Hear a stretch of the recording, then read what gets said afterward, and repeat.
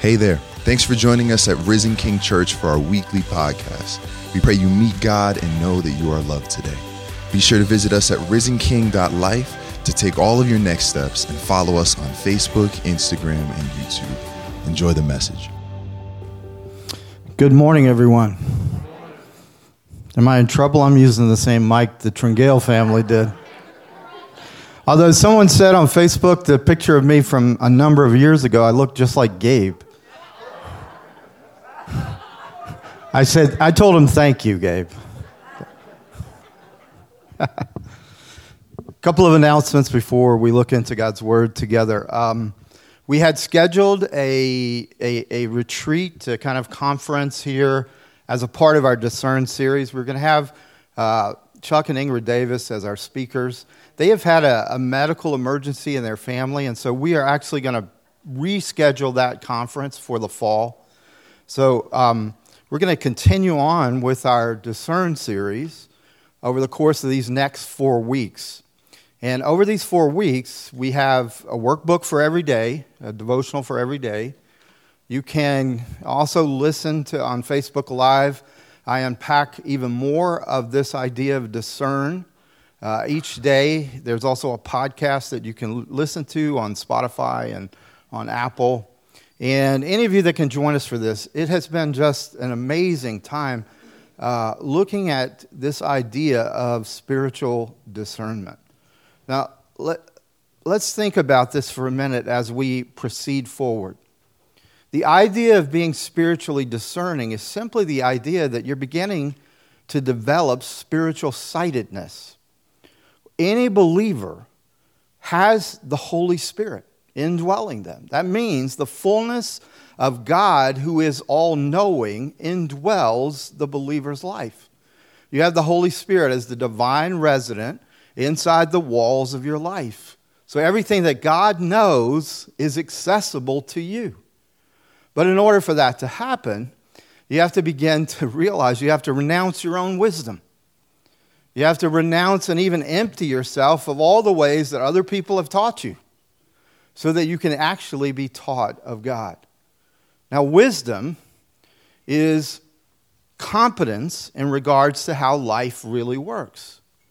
If you're, like most people, you spend a lot of time complaining, a lot of time negative, easily offended, it means in some ways that you have not really learned how life really works. Because wisdom helps you to navigate even disappointment.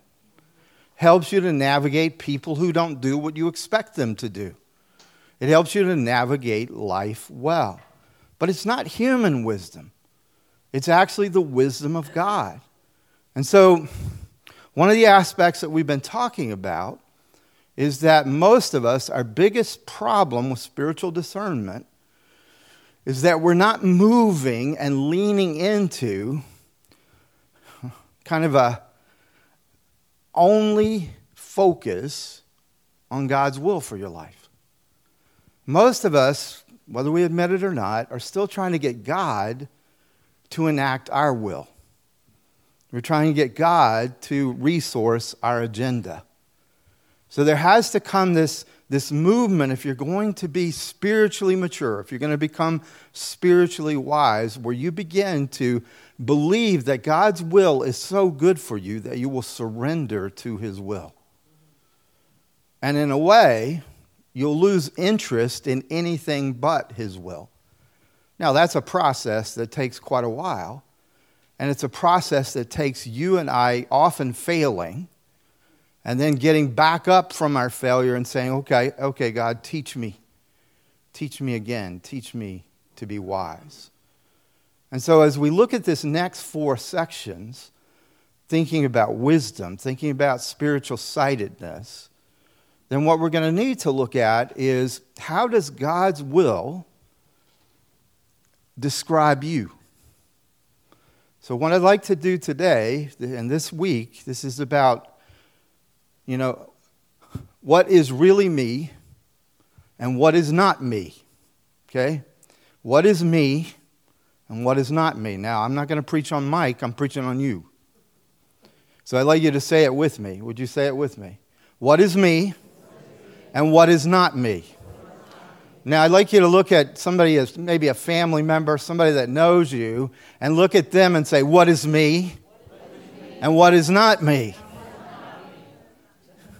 Because if we're successful this week, you'll begin to understand where you begin and where you end, so that you will be able to have relationships with people that are healthy. Now, it's very likely that the people in your life won't like this. They may even be your opposition, because most of us have learned dysfunction, not function.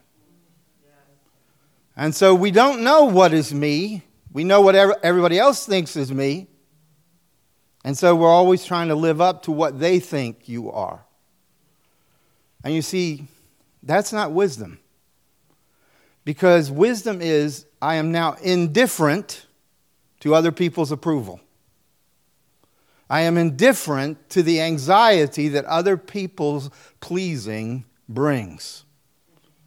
You see, if your brain is filled up with how do I get approval from others, it has no space for God's wisdom. If your brain is filled up with how do I please everybody so everybody's happy with me, then you're no longer a servant of God, you're a slave of people. I didn't say that. Paul says it in Galatians 1:10. So, let's start at the beginning. Go all the way back to Genesis. Will you read this with me? I like it when we read God's word out loud. So would you read God's word with me?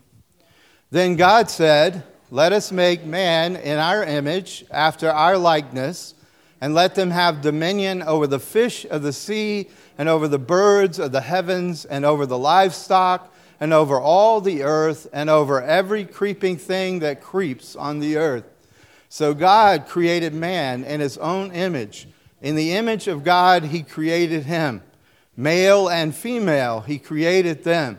And God blessed them, and God said to them, be fruitful and multiply and fill the earth and subdue it. Now, there's a lot in this, right? You're made in the image of God. You're an image bearer of God. And when it says in verse 27, God created man, it's talking about God created humans. Because it clarifies it later and says male and female. See, male and female equally created in the image of God. A completion of the image of God, male and female. But notice the default setting of God. It is not God cursed them. The default setting of God is God blessed them. Do you understand? The reason I'm taking you through this series is so that you can have capacity for blessing. You know, there was an interesting thing that I saw this week. You know, a lot of times people will say something like this, let go and let God. You heard that before? Now, I mean, it sounds kind of nice. Let go and let God. But usually what people are talking about when they do that, they're not surrendering. They're rendering themselves passive. Or they're thinking this, I'm going to take a leap of faith and see if God will catch me. What we really need to understand, if you're a believer, the curse has been reversed. And you are in the hand of God's blessing already. When you're letting go, you're just saying, I'm in your hand. I'm already in your blessing. I'm already in your favor. You're saying, I'm going to get out of the way. I'm going to get out of the way and live in the state that God has placed me in when he redeemed me by the blood of Jesus. See, it's not you're letting go and hoping. You're letting go and trusting. And you're saying, God, you know how to lead my life better than I do. Real wisdom is a movement towards indifference to anything but God's will for you. You can't bless yourself without him first blessing you. But if you are in Christ, the greatest blessing has ever happened. You've become a child of God. And the seal of that is the Holy Spirit in your life. So let's think like God thinks in terms of how he blesses his people. So, the me and not me. So think through this with me. God is a God who loves boundaries.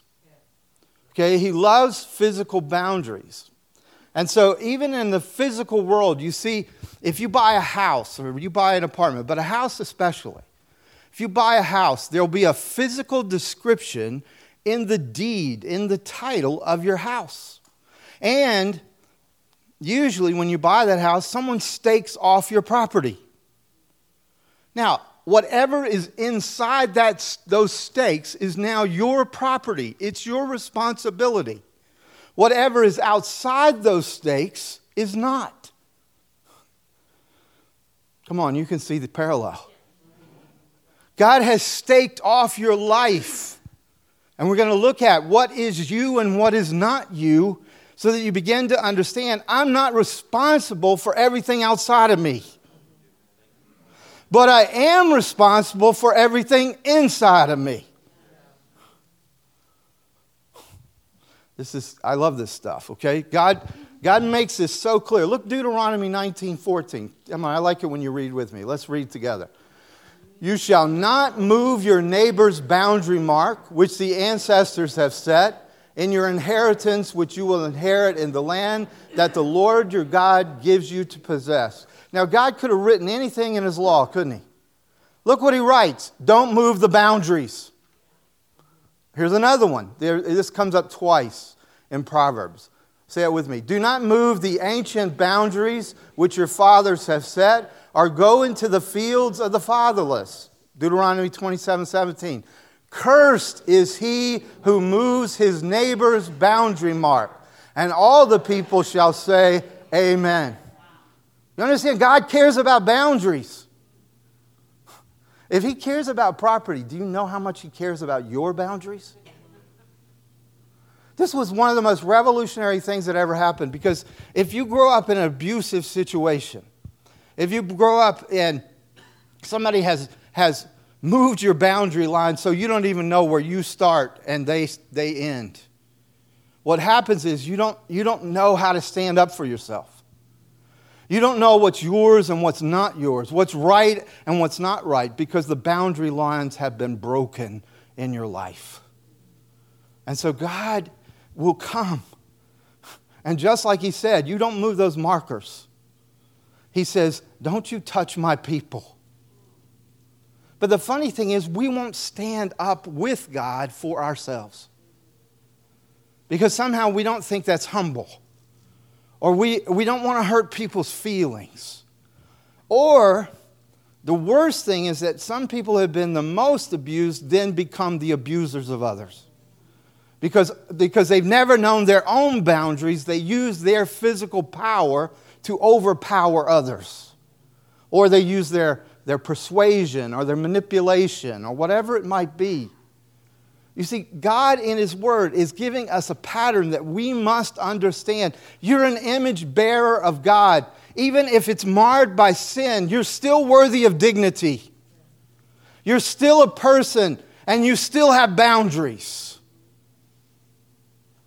Would you look at your neighbor? Are you tracking with me in this? Am I the only one going to get excited this morning? Am I the only one going to enforce my boundaries this morning? Would you look at your neighbor and would you say this to them? You are a person, worthy of dignity, worthy of respect, an image bearer of God. How could I ever mistreat a person if I believe that about them? How could I ever say, you're less than me? Or even, if I believe it about myself, how could I say, oh, everyone's so much greater, so much more valuable, so much more important than me? Do you understand? I have made these statements, and they're made by God's word, and it doesn't matter what your profession is. It doesn't matter how much money you have. It doesn't matter what your past is. Those things don't mar the fact that you're a person, that you're an image bearer, that you're worthy of dignity and respect. So, this is from a book called Boundaries, and he said this: in the spiritual world, boundaries are just as real, but often harder to see. The goal of this week is to help you define your intangible boundaries and to recognize them as an ever-present reality that can increase your love and save your life. In reality, these boundaries define your soul and they help you to guard it and maintain it. Psalm 16, 5 and 6, watch over your heart with all diligence, for from it flows the springs of life. Do you understand how that fits with this? If you're going to watch over your heart, you're going to have to know what your boundaries are. You're going to have to understand the dignity of your heart. You're going to have to understand the function of your heart. Listen, when the Bible says heart, it's talking about the control center of your being. It's not talking about simply your emotions. It's talking about what you value. And it means this: it's like the vault of knowledge that you have. It's what you know that you know that you know. The heart is where your deepest beliefs are. The heart is the mechanism of trust. And the heart is where your deepest commitments come from. And the Bible says your heart is so important and so valuable that you are to guard it. And I look around the room and I see people who have not guarded their hearts. And I have seen people who, because they did not believe they had value, let people take advantage of their hearts. Now, it might be they took advantage of your body. It might be they took advantage of your money. They might have taken advantage of your talents. They might have taken advantage of your time. But you see, because you did not think it important enough to guard your heart, you let them. Because again, whatever is outside the stakes of your property lines, you're not responsible for. Only what's inside. So if you have allowed someone to take advantage, yes, they are villains, but you let them. And until you own that, you will not be discerning. Because other people will come in and do the same. I remember one lady, very broken, who said to me, came and, we wanted some emotional healing, and we were talking. And she said, you know what? I don't need any relationships. I don't need any men in my life. I don't need anybody. I'm going to just wall myself off and I'm going to make sure nobody hurts me. I said to her, do you understand what you just did? No, she said. I said, you just made it to where any healthy person can't be near you. But you made it to where all the players want to play you. Because you see, those who love to con people, those who love to charm people, they love a wall. Because they know behind the wall is a broken person. And so they're attracted to the walls so they can destroy the person and then walk away taking advantage of that person. But what do? We put up walls. We're not guarding our hearts with walls. We're just enclosing our brokenness. We're just keeping our woundedness wounded. We're talking about not walls, friends. We're talking about learning how to be persons who let God be the defender of our hearts. Are you tracking with me in this? Oh, let me just do one more thing. I'm not going to get to all of this today. I wish I could talk faster. Look. Listen to what the psalmist says. This is my prayer for you. This is when I get up in the morning at 5, 6 in the morning and start praying for it. This is my prayer. He says, Lord, you have assigned me my portion and my cup. You have made my lot, that's the property lines, that's the boundary lines. You have made my lot secure. The boundary lines have fallen for me in pleasant places. Surely I have a delightful inheritance. That's what I pray for each of you. That's what this series is about, is that you would begin to see what the Lord has for you. His default setting is blessing. His commitment to you is protection.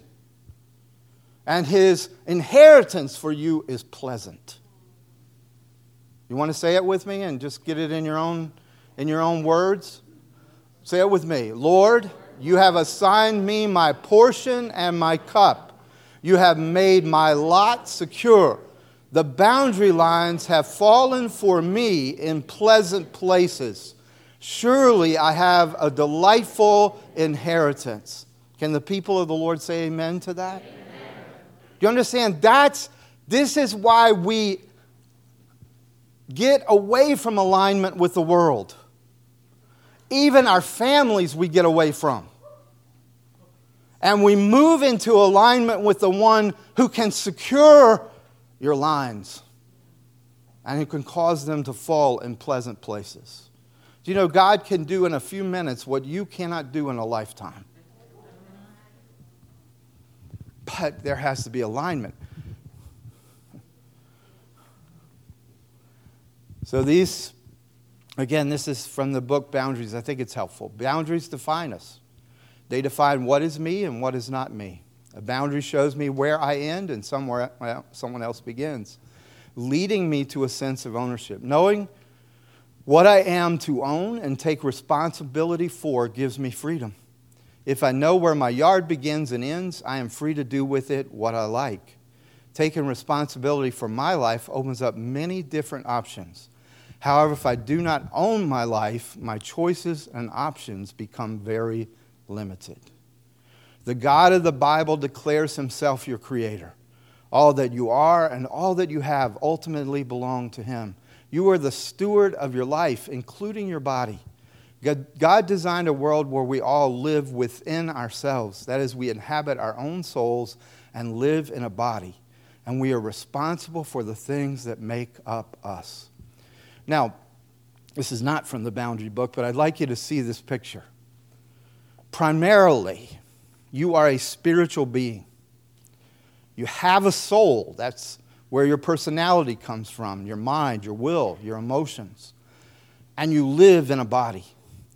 Before anyone comes to Christ, the Bible says you're dead in your sins and your trespasses. And what does that mean? It means that spirit is not alive because the spirit alive is alive in God. And it is only when you are born again and his spirit comes and reanimates your spirit that you are truly alive. And then you see your spirit becomes the place of your identity. The identity in Christ is not one you achieve, it's one you receive. And that receiving is by receiving Christ, you receive his spirit, and his spirit makes you alive. And as long as God is alive, you will be alive. That's why you're primarily a spiritual being, because the spiritual aspect of you will live forever. But you're also a soul in that there's personality. There's nobody like you. Praise God.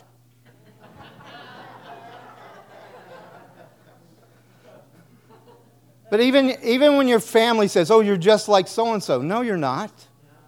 You are a unique person where the mind and your will and your emotions. Now, do you have ingredients of others? Yes.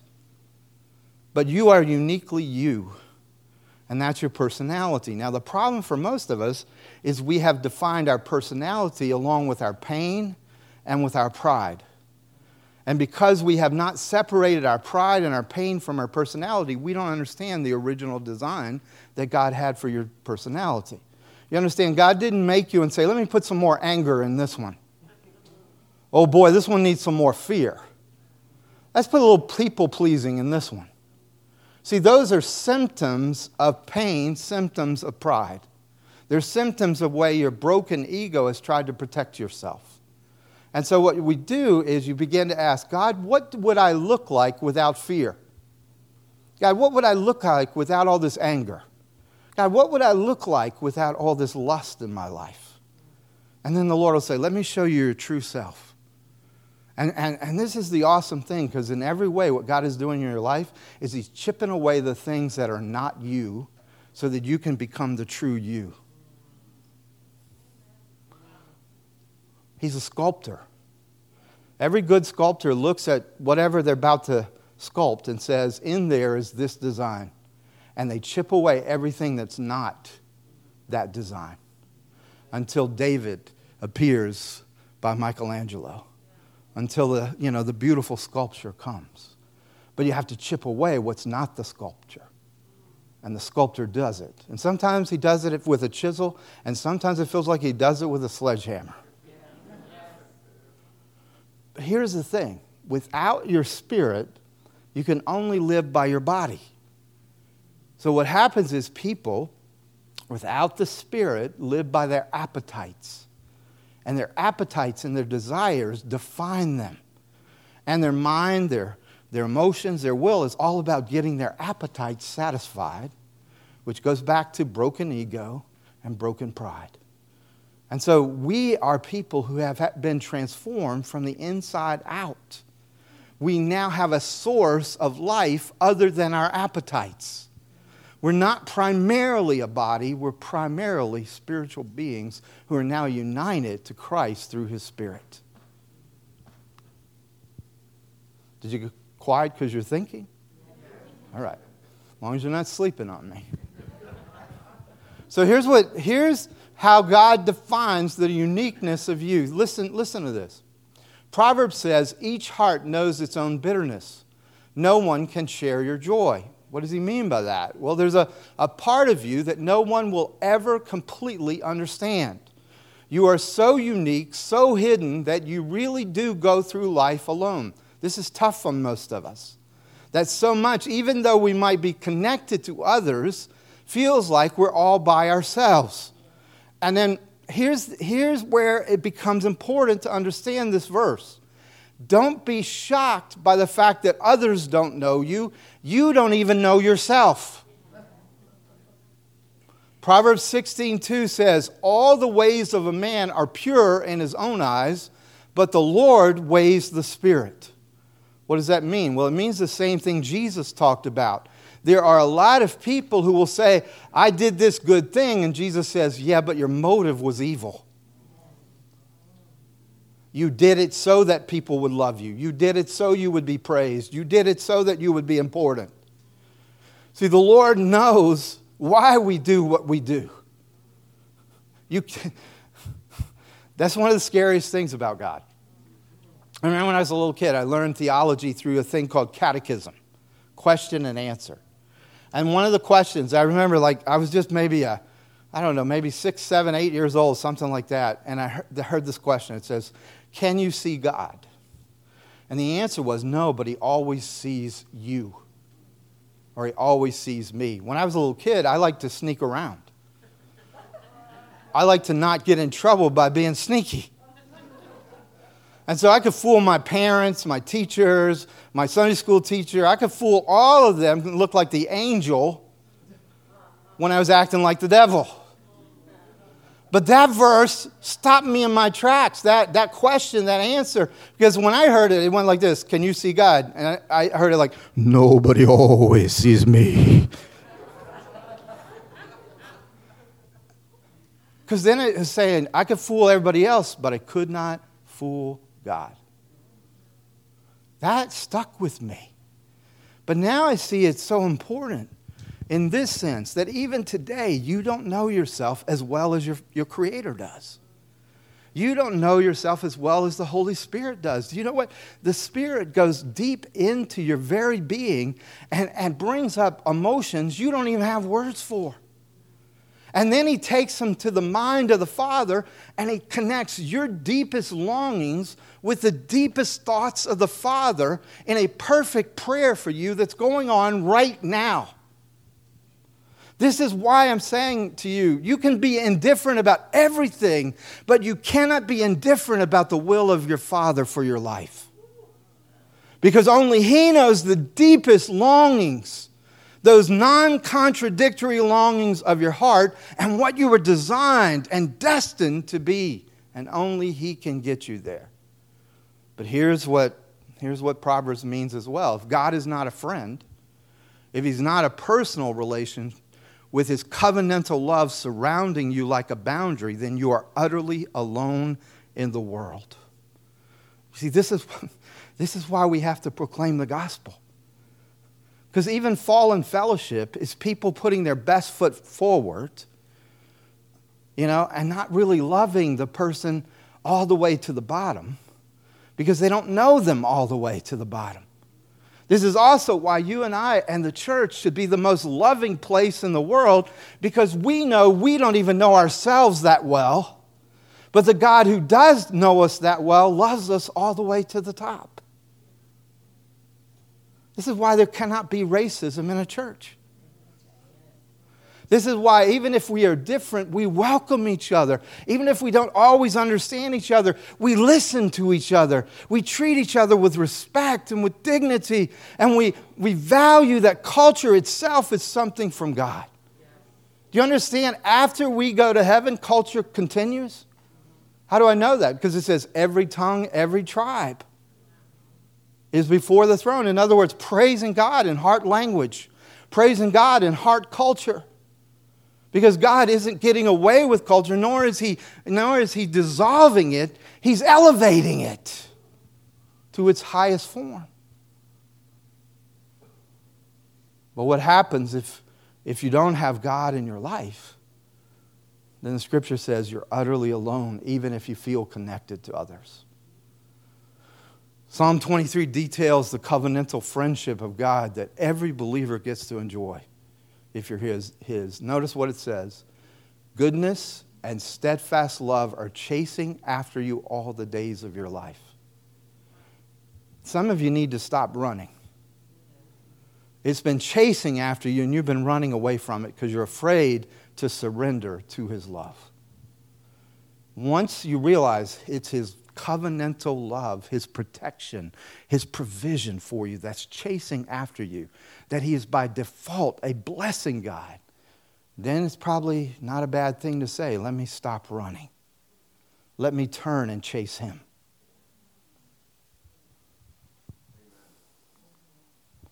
So, are you still with me?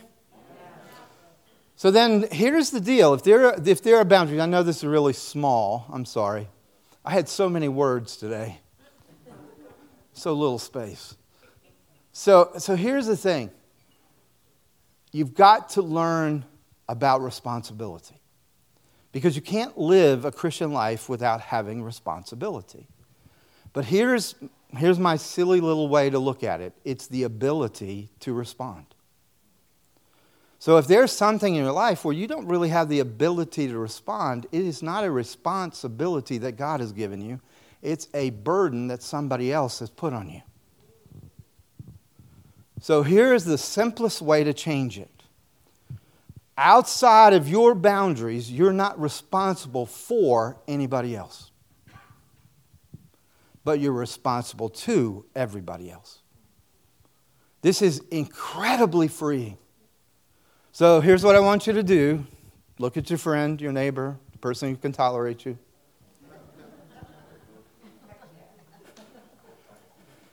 I want you to point your finger at him. Okay, point your finger. All right, so you look at him and you say, you are not responsible for me, but you are responsible to me. Now look at him again and say, I am not responsible for you, but I am responsible to you. See, this changes parenting. It changes friendship. All things change. When somebody says, you make me crazy, you say, nope, I'm just revealing how crazy you really are.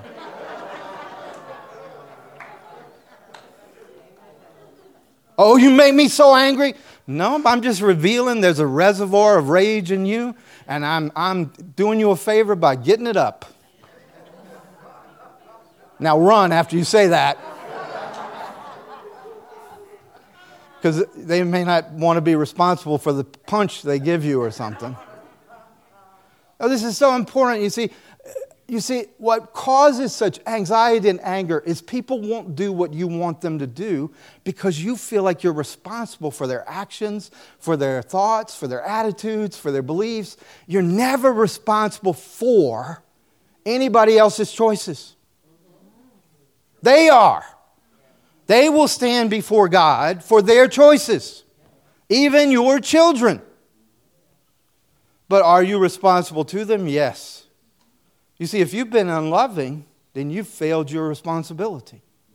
If you haven't prayed for them, you've failed your responsibility. How they respond to that is their responsibility.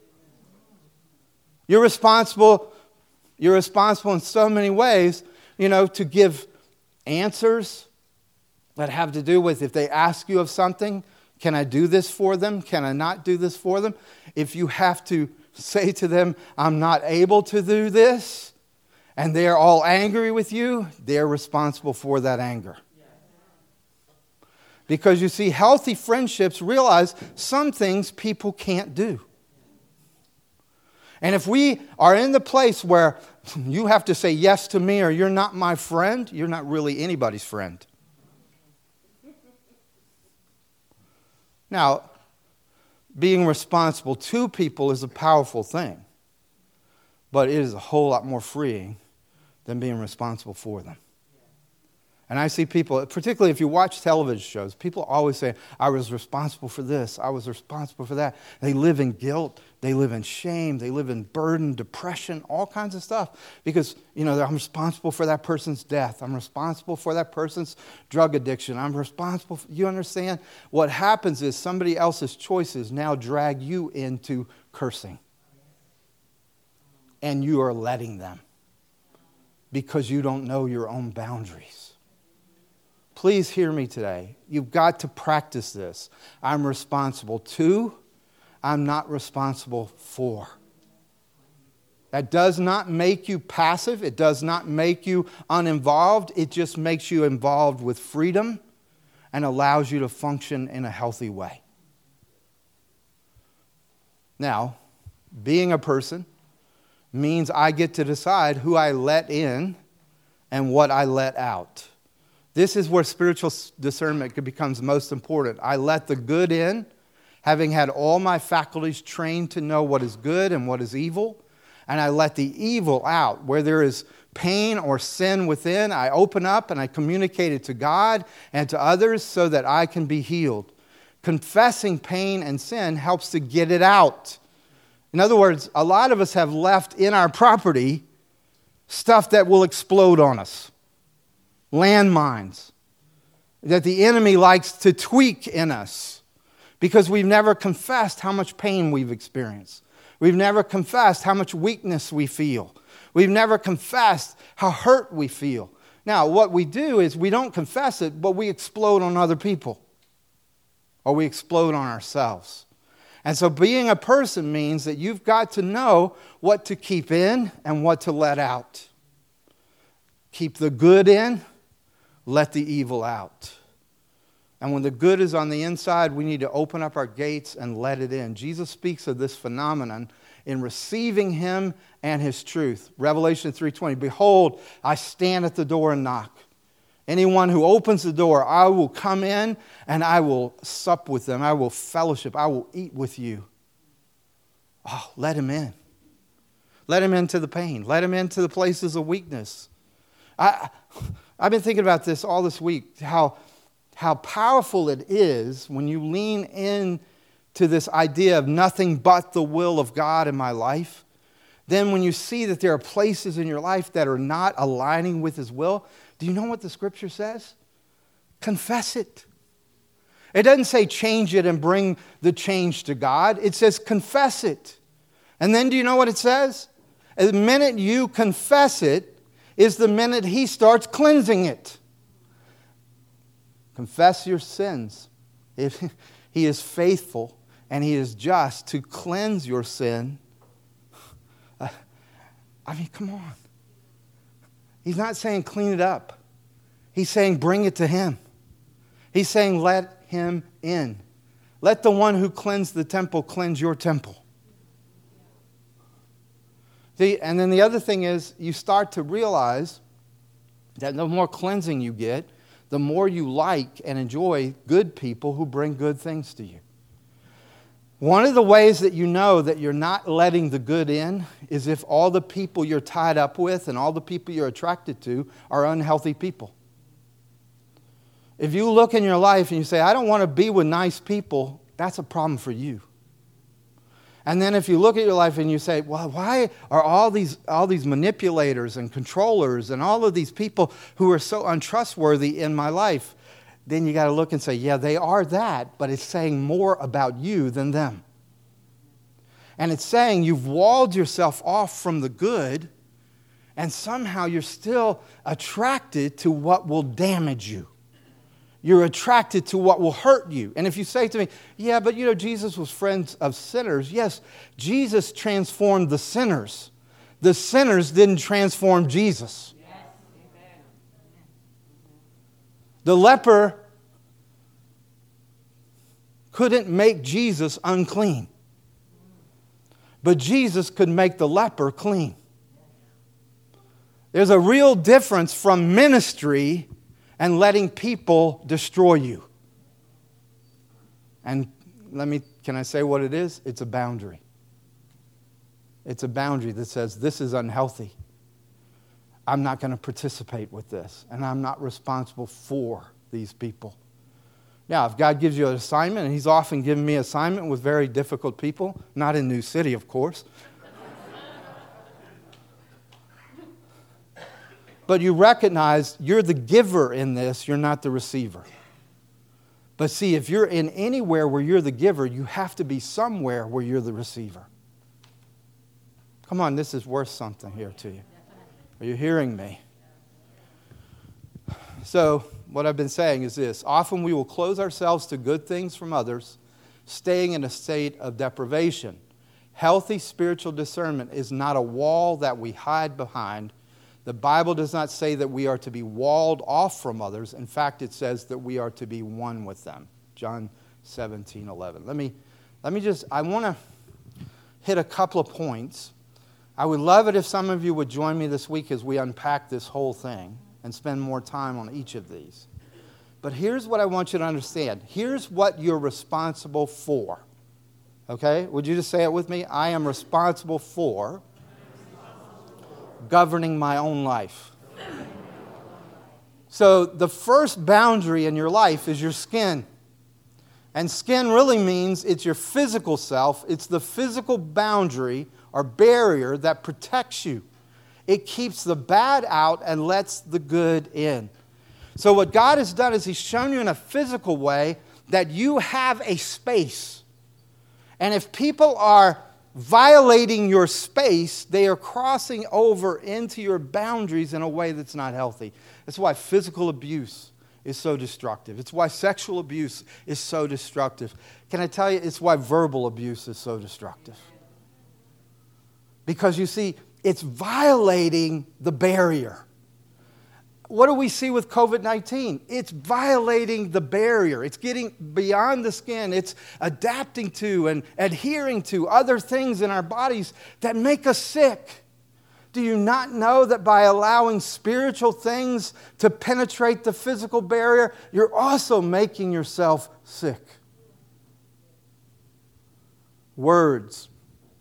Words are something that you and I must realize that the greatest demonstration of your spiritual discernment are the words you use.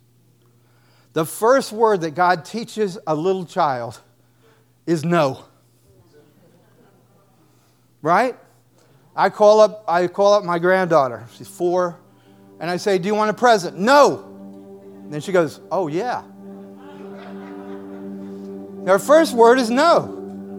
And then she thinks, oh, present. Oh, wait a minute. Okay, yeah. I want it now, kind of a thing. But you and I, for some reason, sophisticate ourselves out of no. And we don't learn the power of, I can set a boundary by saying no and staying firm. Will you say it with me? No. Say it again. No. You are not being evil when you say no. You are being human. You are being a person. God gave you that word to confront what wants to cross the boundaries. And if someone cannot hear no, it tells you a lot about that person. But if you can't say no, it tells you a lot about you. I hear the music, but I want to share this with you. So, again, truth versus lies. Remember, I've kept saying to you, indifferent to anything but the Father's will, anything but the truth, in other words. Is what you're basing your life on lies. And the lies could be something like this. I can only be loved if I do what everybody wants me to do. I will only be safe if I don't have anybody who can hurt me in my life. I can only have value if I have this position, this job, this career, this name, whatever it is. You see, the three questions that have to be answered by the truth are these three. Am I loved? Do I matter? How can I be safe? And what happens is most of us spend our whole life answering those with lies. Answering it with very conditional answers. When God says, I have an unconditional, I actually would say it this way. God says, I have a counter-conditional love for you. Yes, you are loved, and it isn't because you're lovable, it's because I loved you. Yes, you matter. I gave my own life, my own son for you. Are you safe? To be present, to be absent from the body is to be present with the Lord. Jesus himself united you with him in his death.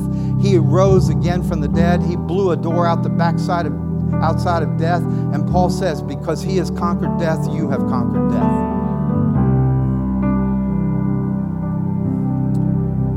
This other barrier is interesting. How close and how quickly do I let people get inside my barriers? It's the idea of distance and trust. Do you understand? Not everybody is worthy of 100% trust. Truthfully, nobody is worth 100% trust. Everybody in this room is flawed. And so what we have to do is say, how do I learn to have closeness but not too close? How do I learn to move in relationship with this person but not so quickly that I let them in to destroy me until I know what they're worth? As a matter of fact, this is what's happening in dating. This is what's happening in sexual relationships. People are getting physically naked before they ever get emotionally naked with each other. And they are committed physically and connected physically long before they actually know if this is a person worth my body and my soul. The Bible is not a prude about sex. It's the only way to actually enjoy this kind of intimacy is to have covenantal commitment with the person you have intimacy. How close, how quickly. And then, do you know what you were made for? You were made for a relationship.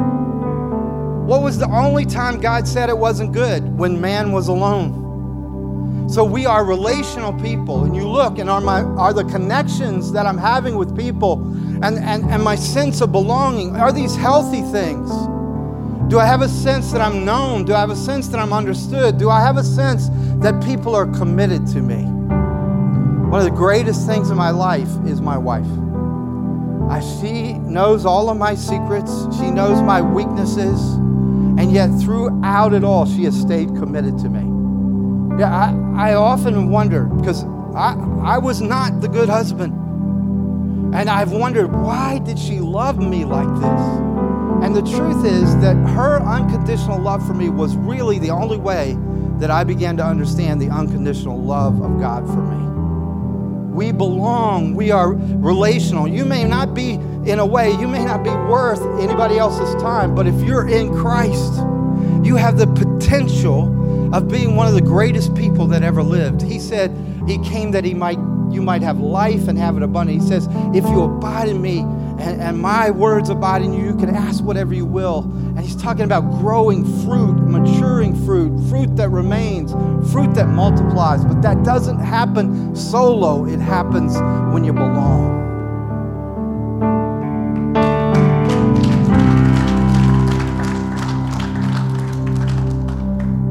So are you guys with me on this?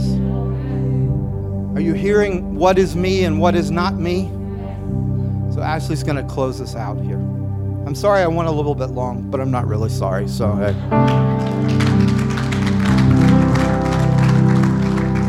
Will you stand with me as we close? I feel like Pastor Mike gave us a lot to think about this morning. And this is the first of this kind of focus on boundaries. We're going to explore this over the next few weeks. But the part that really stuck out to me as Pastor Mike was preaching is he asked these questions. What would I look like as a person without fear? What would I look like as a person who isn't angry? What would I look like as a person who forgives?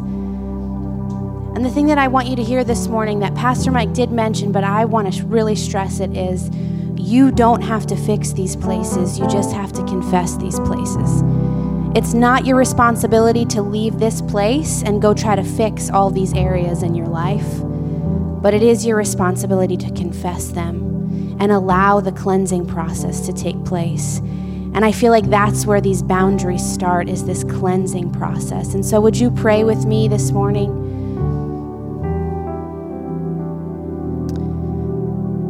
Father, I ask that this week, as these words settle into our minds and into our lives, and as we feebly attempt to live these things out, God, would you reveal the places in us that we need to confess? Would you reveal the places of unforgiveness? Would you reveal the places of anger? Would you reveal the places where we have taken responsibility for things that are not ours to take responsibility for?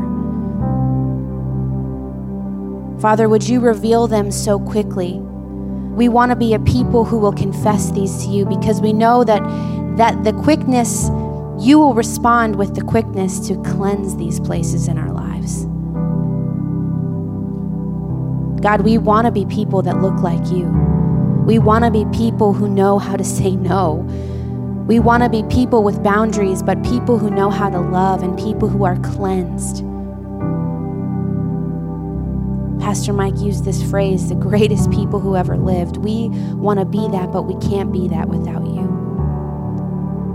And so we say this morning, Father, reveal to us the places that we need to lift up to you, so that we can be a people who live and look like you. We give you glory and honor. It's in your name we pray. In Jesus' name we pray. Amen.